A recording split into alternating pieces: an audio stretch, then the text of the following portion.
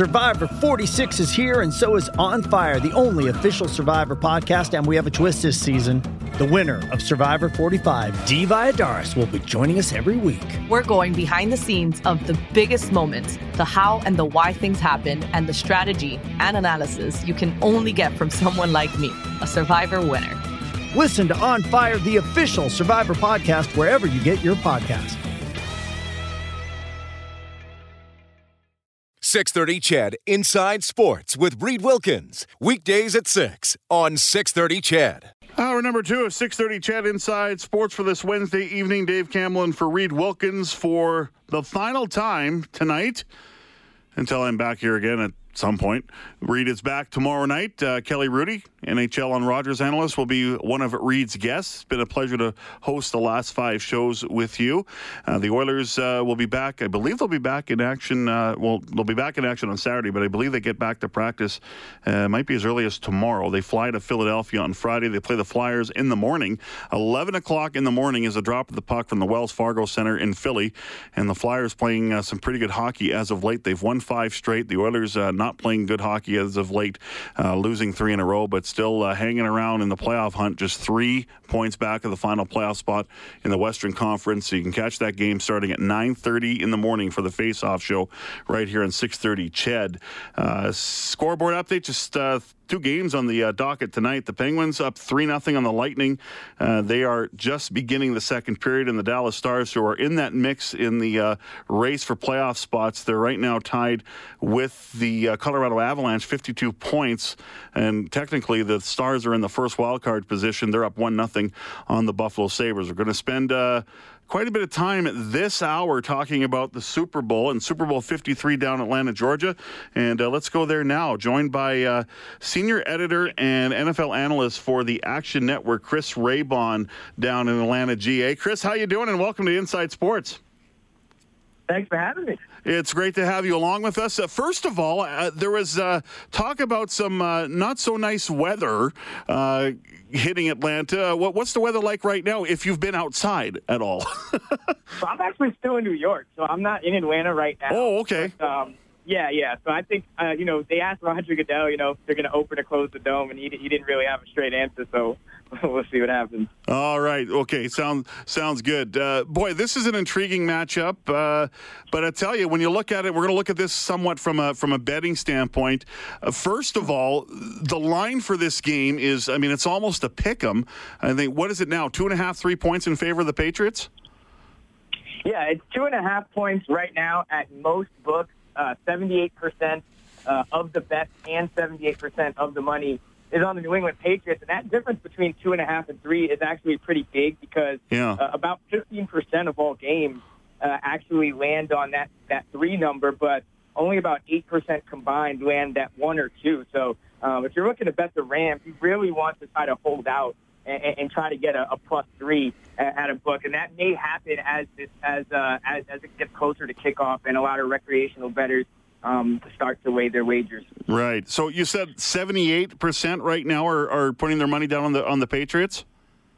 Yeah, the Patriots are an extremely popular Super Bowl bet this year. I think part of it is to do with just how the Rams kind of got here. A lot of people, felt like they don't deserve to be here because of the way that that game ended with the no call and the Rams going on to win. So, yeah, we're seeing a ton of money and tickets coming in on New England here. Yeah, that's amazing. And just looking at the article on your site on the Action Network, the previous high was 68% betting towards the Denver Broncos in Super Bowl 48. That didn't work out against the Seattle Seahawks at all. But, and I read a piece on the Action Network from you about how the Rams are really getting kind of disrespected here just because of that no call that happened late in the NFC Championship game against the New Orleans Saints. But the Rams come to Atlanta with, I think, a pretty good football team and a big challenge to the New England Patriots.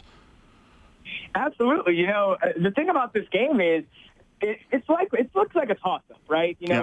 Our power ratings had it as about a slight edge to the Rams. Most books opened it with the Rams as 1-point favorites, and immediately all of this money started coming in on New England, and you have to think that's because of how the Rams won that game. But, the unfortunate reality of the NFL is that if you're going to leave calls up to judgment, then you have to play out the game. The Saints still had about almost an 80% win probability, even after that play and after they kicked the field goal, and they still managed to lose the game, and the Rams, still managed to get it done. So I think the Rams are a very formidable opponent for New England. I think it's really going to come down to the chess match between Bill Belichick and Sean McVay.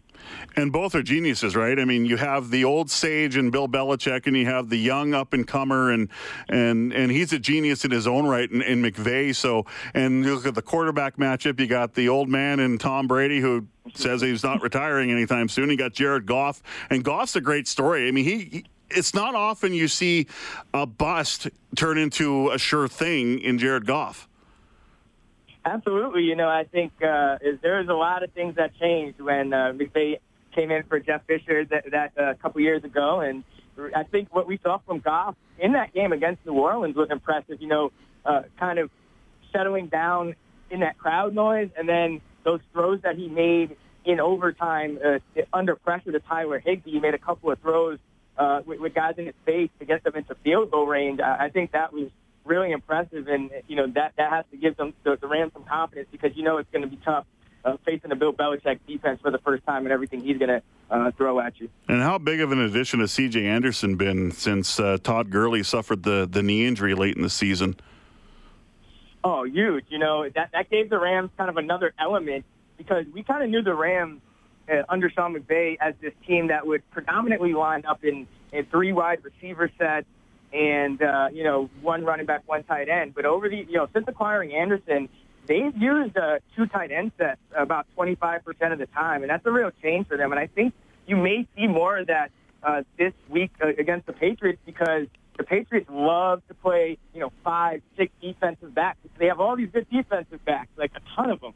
And so, if the Rams can run the ball, and not just with Anderson, but with Gurley as well, and kind of force the Patriots to maybe put some linebackers on the field, I think that's what would be ideal for the Rams, because it's going to be tough for a guy like, let's say, Josh Reynolds to consistently win against those DBs. And we know the Patriots can take a guy out of the game, like we saw what they did to Tyreek Hill last week. I think they're going to probably do something similar with Brandon Cooks this week. Right. And they know Brandon Cooks really, really well. And I'm sure it's the what-if game. What happened if Cooks stayed in the game last Super Bowl against the Philadelphia Eagles? And but we'll never know. And that was an amazing game last year anyway. And this game kind of has the makings of being that kind of a element of maybe of a shootout, but the Rams defense is really good. The Patriots, they're not as good, but like you say, Belichick likes to play games in certain formations against certain sets he sees on offense. It makes that defensive matchup kind of interesting. Yeah, I actually think I have a lot of respect for both of these defenses, and I'm actually looking to bet the under in this game. It's been kind of going down because there has been money coming in on the under. Right now, 59% of the money's on the under. But again, as we get closer to kickoff, a lot of recreational bets tend to come in very, on those last couple of hours and those last couple of days, and so I think that over under will kind of creep back up. It's at 56.5.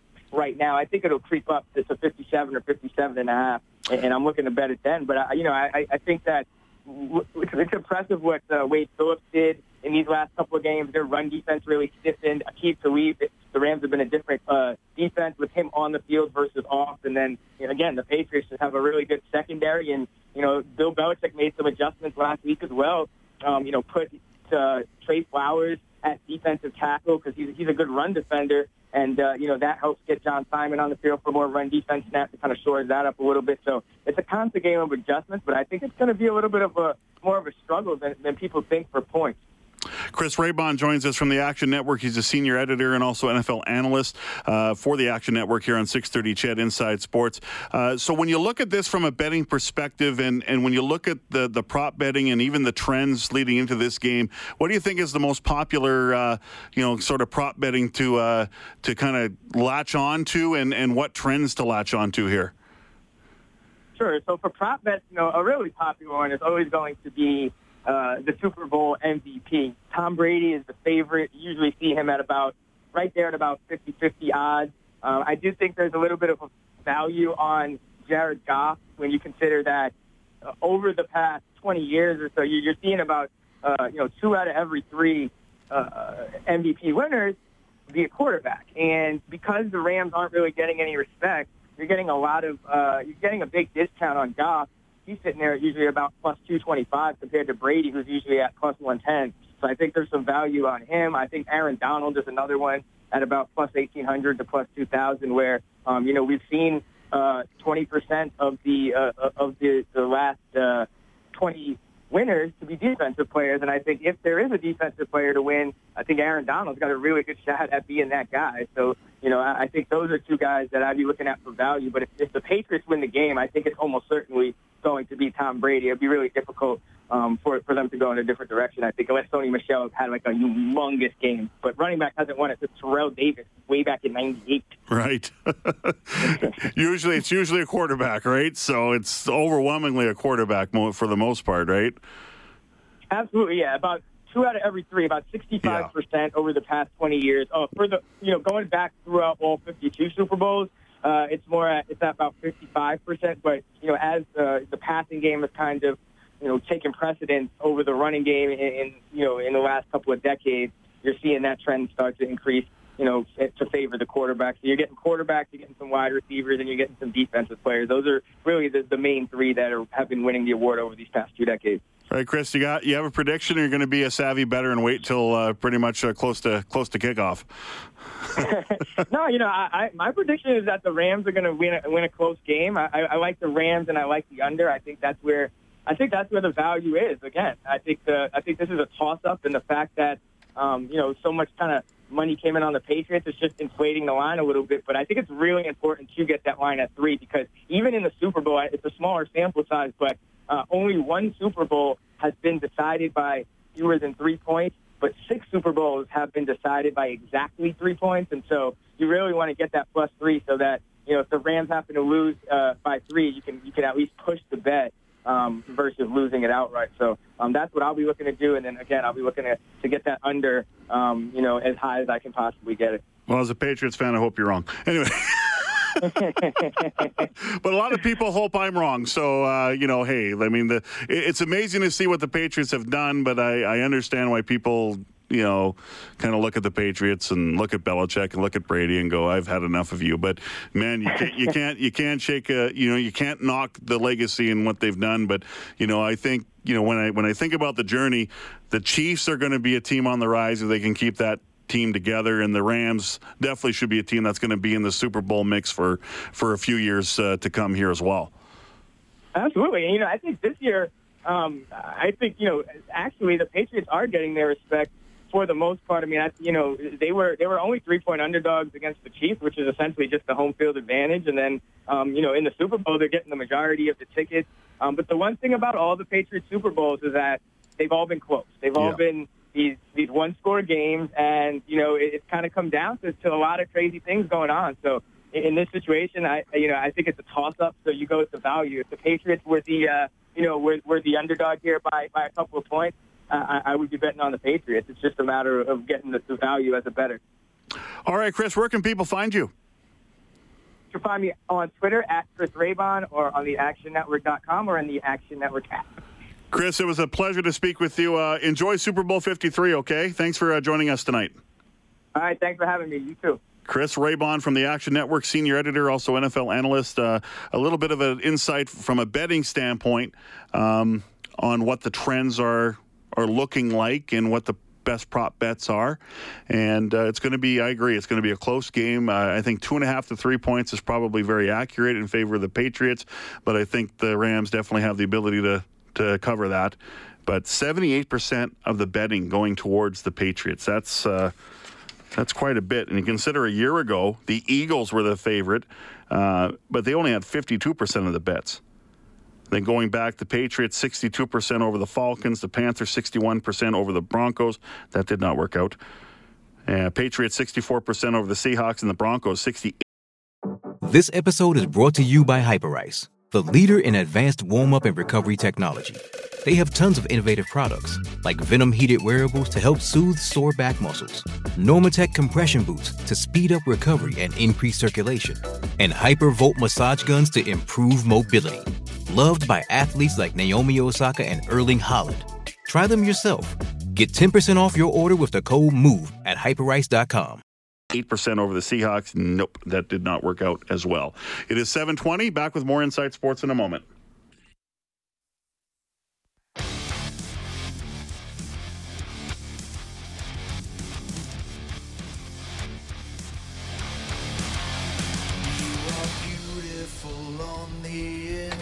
Inside Sports brought to you by the Furnace Family, your 24/7 furnace repair and furnace replacement specialists. Call 780-4FAMILY or visit furnacefamily.com. Patriots concluded their first practice in Atlanta, as did the Rams. As preparations continue for Super Bowl 53. Pats wore helmets and shells for a 90-minute session in Georgia Tech's indoor facility in Midtown Atlanta. The Rams also, they held a 90-minute walkthrough as well. Head coach Bill Belichick of the Patriots, you know, you're going to get Bill Belichick answers, but says his team will be well prepared. It's the biggest game of the year. Everything's on the line. Everything's at stake. We all want to go out there and perform at our very highest level. And that's because of our respect and commitment to each other. And certainly we understand how difficult it is to play a team like the Rams and what that challenge will be. He's dull, but he's very good. He doesn't get paid to do media interviews, but he is a heck of a coach. The Rams, they had a half-speed, no-contact practice at the Falcons training facility. And Rams corner Aqib Talib, and a former Patriot as well, says he's not surprised that his team is playing in the big game. I thought if everybody bought in April and then wait till like August, you know, to really start buying in. I thought if everybody bought in April and everybody worked hard in April, I thought we'd have a great chance of being the best team in the league. So there you go. Day one in the books as far as practice goes, and they'll ramp it up tomorrow and Friday. Big game is on Sunday afternoon. New Orleans Saints head coach Sean Payton says he's glad to be part of the committee that discusses the proposed NFL rule changes, but Payton says nothing done in the future can change those officiating mistakes that may have cost the Saints a trip to the Super Bowl. Officials failed to call a penalty after Rams defender Nickel Roby-Coleman knocked down a Saints receiver in the final minutes of regulation in the NFC Championship game. Rams went on to win in overtime. Chris Raybon made a good point, and I'm surprised about this, is that even with that call going against the Saints, and it was a non-call, they still had an 80% chance to win that game. That's probably because they won the coin toss in overtime, but Drew Brees threw an interception, and then the field goal happened, 57-yarder from Greg Zuerlein to clinch the Super Bowl appearance. I also laughed today, too. Sean Payton said, so how'd you cope with that loss? I binged on Netflix and I ate sugar and binged on ice cream. He says when bad things happen, he goes to sugar. Got to eat your feelings. Amen, brother. Amen. You can text in 630-630. John asks, CFL question, Eskimos question. Do you think Trevor Harris might make sense for the Eskimos if Riley leaves? If Trevor Harris is available, yes. Simple answer, yes. But here's the thing. I think there are similar scenarios, kind of similar with the Eskimos and Red Blacks. But with the Red Blacks, I think there's an understanding that Trevor Harris wants to come back. It's just he's waiting to see what the cap's going to look like. I don't think these quarterbacks are going to wait till May. But I think there's just going to be a little bit more of a wait period, which frustrates the Red Blacks probably a little bit. But I think there's an understanding they know in the back of their minds that Trevor Harris will be back. With Mike Riley, it's a question mark, and he's going to hit free agency. And I think there's a bit of frustration from the Eskimos because they're going, we're giving you great offers. And for Brock Sunderland, the general manager, he's going, I got this money set aside for Mike Riley, but I got to build a football team too. But he's not going to bow out easily in the Mike Riley sweepstakes. So, but Trevor Harris, if he is available, yeah, I think he's definitely an option for the Edmonton Eskimos and Brock Sunderland. But we'll see how that plays out. News is next from the 630 CHED 24-hour News Center with Thomas Dias. When we come back, we'll hear from NFL Commissioner Roger Goodell, State of the League address, and oh yes, that controversial call in the NFC Championship game front and center. We'll hear the comments from Goodell next year on 630 CHED Inside Sports.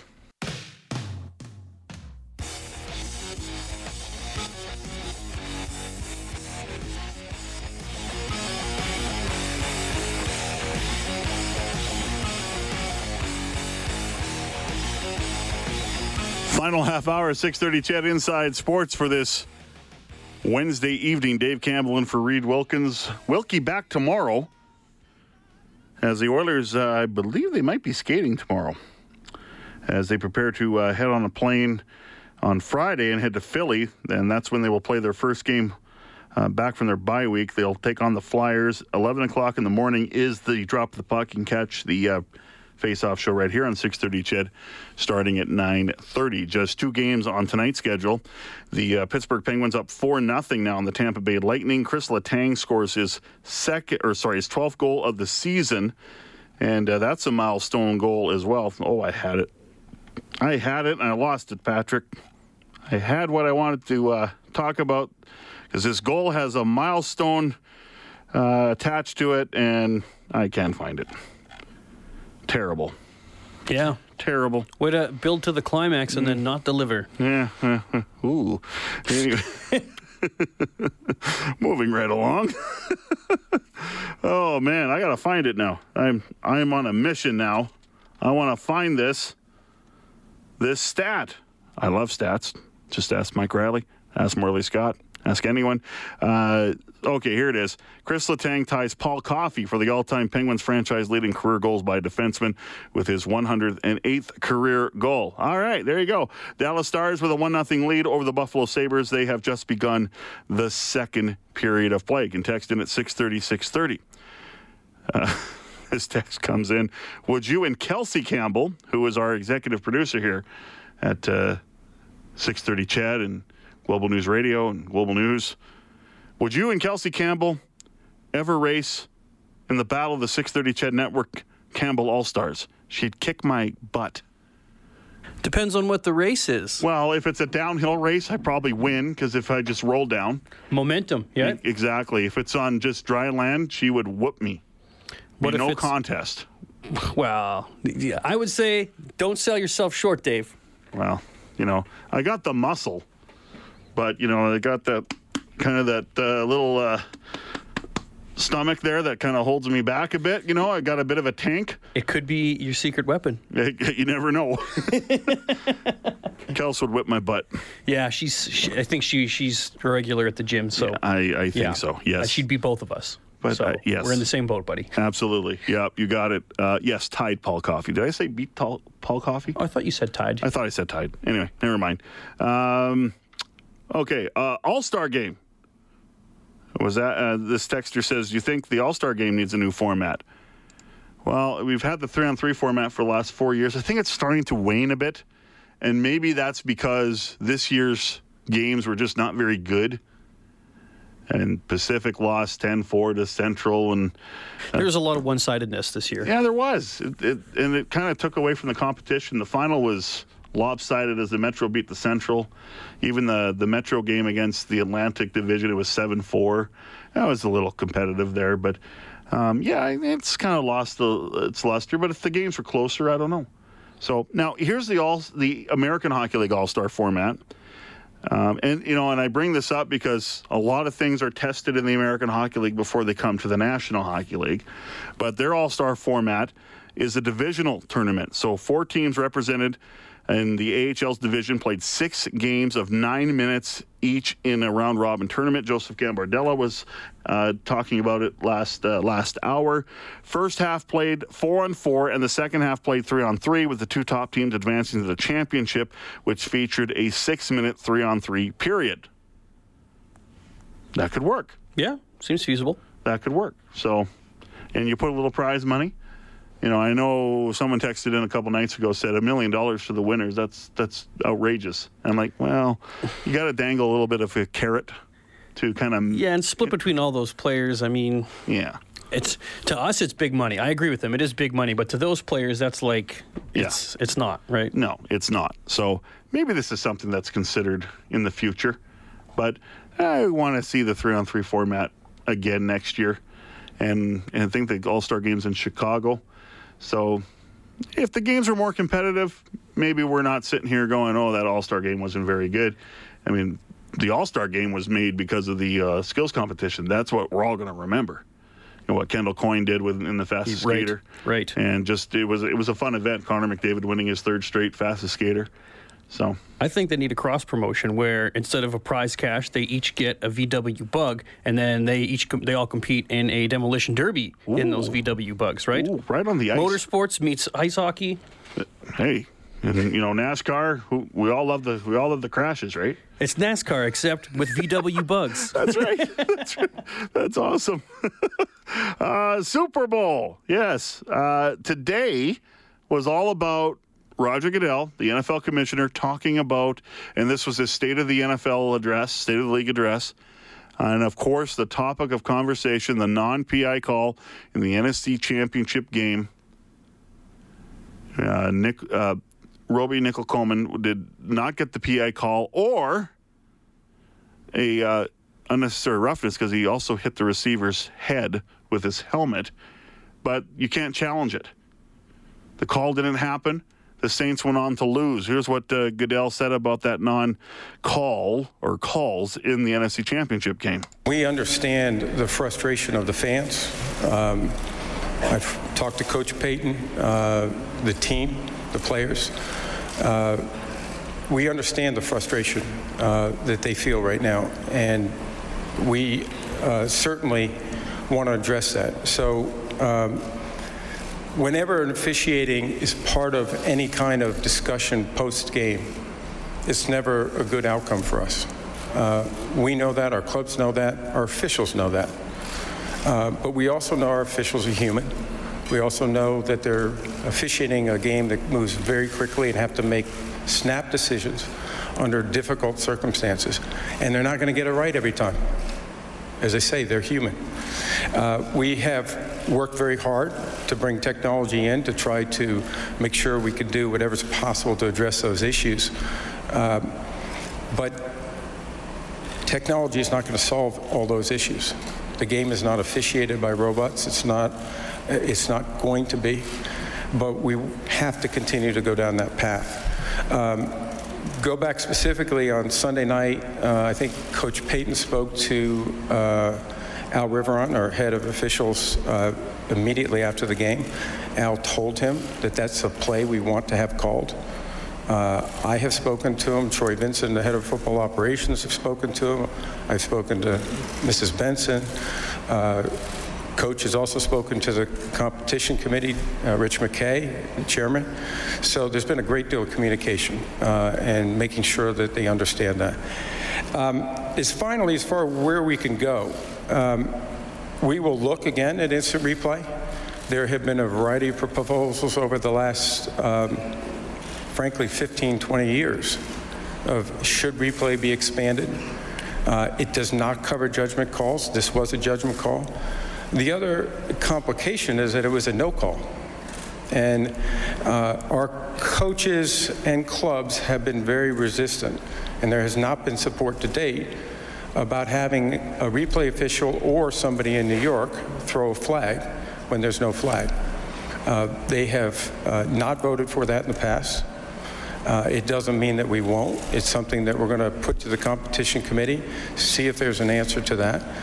But the reality is that's been at least an opposition philosophically for many clubs. And Goodell continues on the concept of reviewing judgment calls. As it relates to what I think my role is to make sure that the competition committee understands that this is critical for us to analyze, to evaluate, and try to see if there's a better solution than what we have today. As you know, our rules do evolve.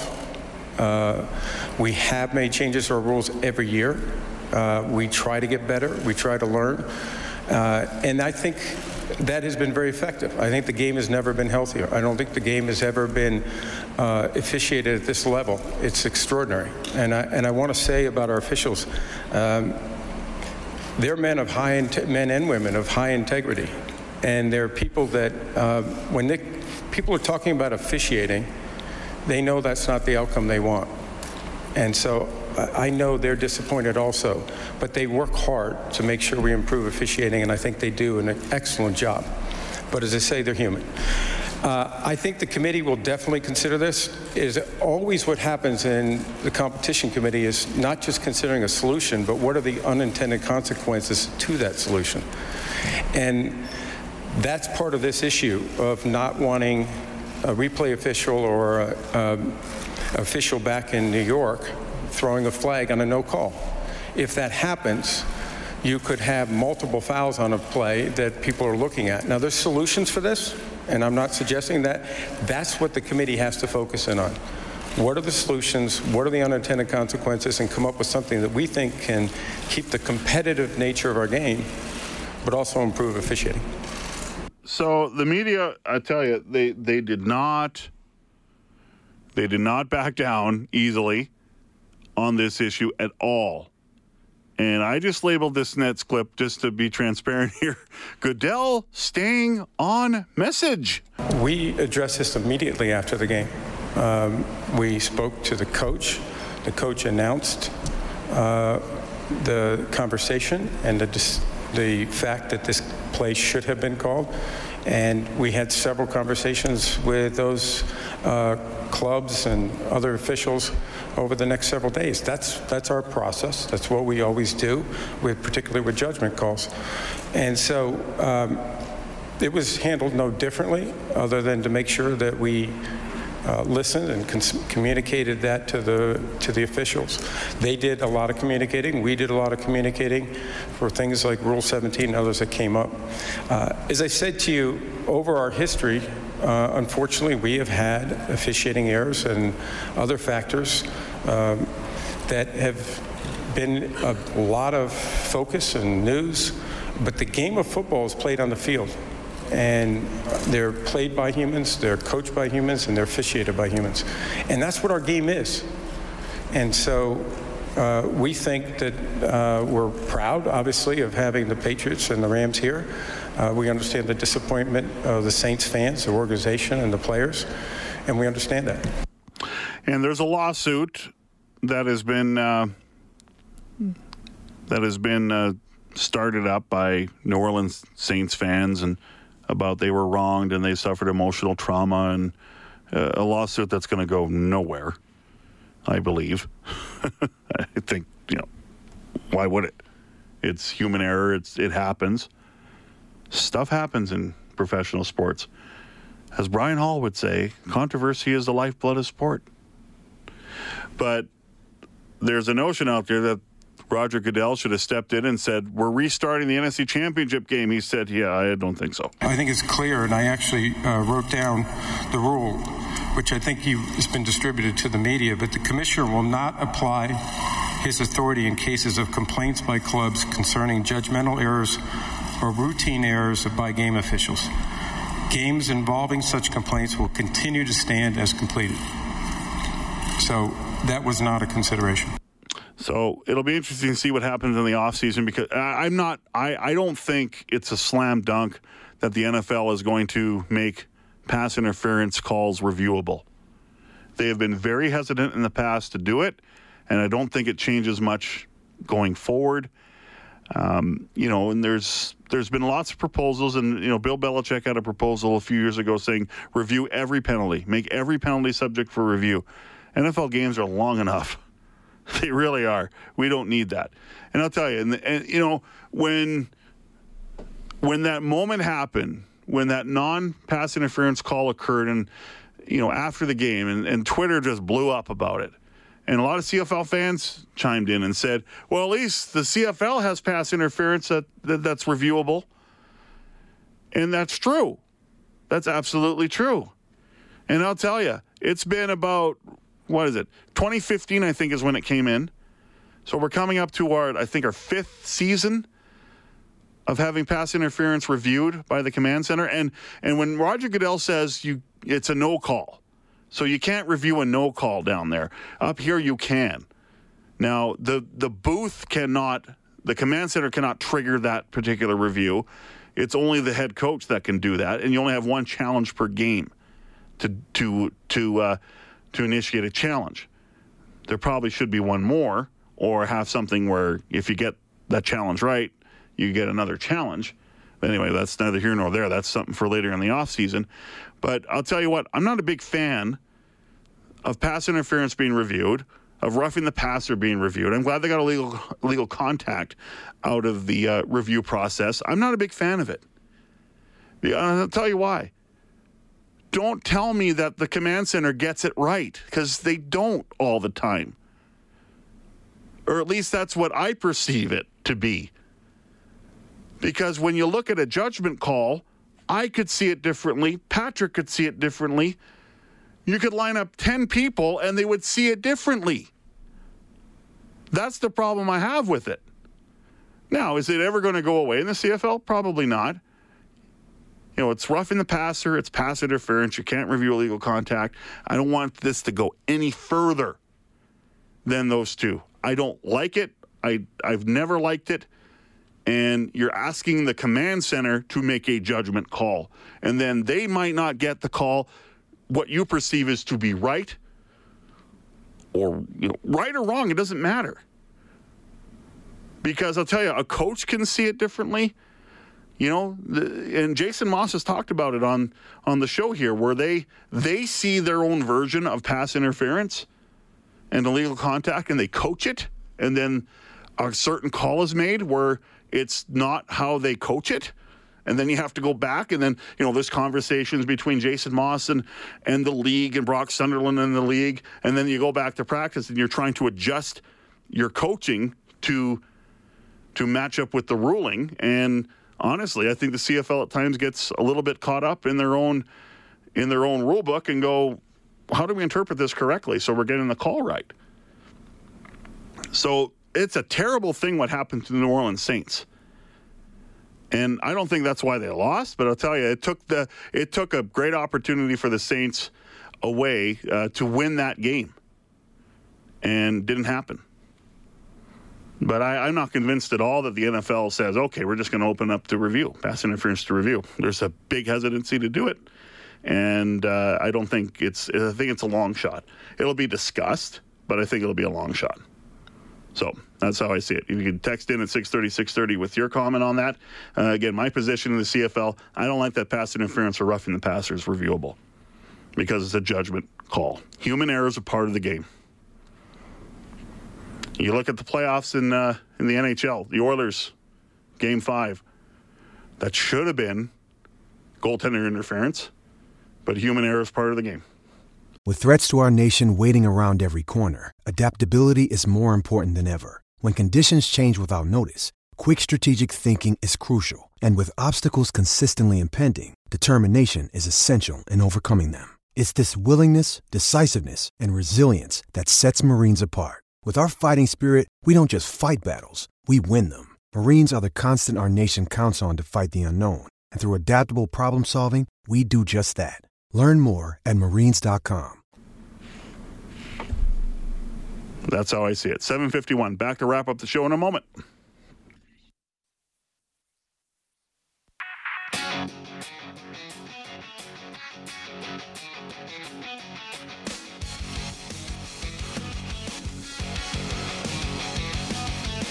Into the second period in Pittsburgh. Penguins still in control in that game big time. 4-0 over the Tampa Bay Lightning. The Dallas Stars have a 1-0 lead over the Buffalo Sabres. Stars have lost 4 of their last 5, and you go back to December, they're in a stretch where they're 8-11-1 and only averaging 2.25 goals per game, and it's trends continuing tonight, although they do have that 1-0 lead late in the second period. Roger Goodell also talking about today about the Rooney Rule. And this has not been a good year for minorities. In a report today, there was pointed out, and the Associated Press released this report, that 2018 coaching staff's only 4 minorities held the stepping stone jobs of offensive coordinator and quarterbacks coach, just 7.1% of 56 jobs. Here's what Roger Goodell had to say. Still is, can we do this competitively? We've had the Rooney Rule around for nearly 20 years. It's had an extraordinary impact on the NFL. Over 20 clubs have hired minority coaches since that period of time. And it's also been a signal for other industries throughout the world, frankly, to adopt a Rooney Rule to change their organizations. And I think it has. And also the Oakland Raiders, I mean, they have nowhere to play next year at this point. Supposed to be going to Vegas, not going to be ready. So the plan is, the stadium that is, so 2020 is the plan. And now there's litigation. A lawsuit against the city of Oakland. It's unfortunate that litigation was filed prior to their final season in Oakland, but that's the reality. That was filed by the city. I'm hopeful that they'll get a resolution soon. As far as timing, the key thing on the timing is our schedule. We need to make a schedule, obviously, for the 2019 season. Jeff texts in here at 6:30. Appreciate the opinion about reviewing judgment calls, but when gambling is allowed on the games, the integrity of an outcome has to be high. Imagine if there was human error present in casinos or bingos or lottery tickets. It would be a disaster. Take gambling out of the game, and you can have a sporting event with an element of human error, but allow gambling as we have. And, Jeff, doesn't matter because there's going to be another call that you won't agree with down the road. I guarantee you that it's been reviewed. They're going to say that wasn't the right call, Jeff. So the lines are so blurred with that statement. And I get what you're saying, but human error has been a part of sport for a long time. For a long time. Review is acceptable in some areas. Judgment calls, no way. The lines are so blurred. So you say, well, could cost gambling or bettors this amount of money. Yeah, but then there's another call down the road that, how do we know if that call was absolutely correct? So that's how I see it. Hey, it's been fun the last 5 shows to guest host here on 6:30 CHED Inside Sports for Reed Wilkins. Reed is back tomorrow. Oilers practice late in the afternoon, so we'll have coverage and news from that as well. Kelly Rudy will join Reed Wilkins as well. Later on the week, we'll hear from our 6:30 CHED MVP. That and much more. 6:30 CHED Inside Sports continuing tomorrow, 6:05, with your buddy Wilkie. For studio producer Patrick Bauer, I'm Dave Campbell. Thanks again, folks. Good night. 6:30 CHED Inside Sports with Reed Wilkins. Weekdays at 6 on 6:30 CHED.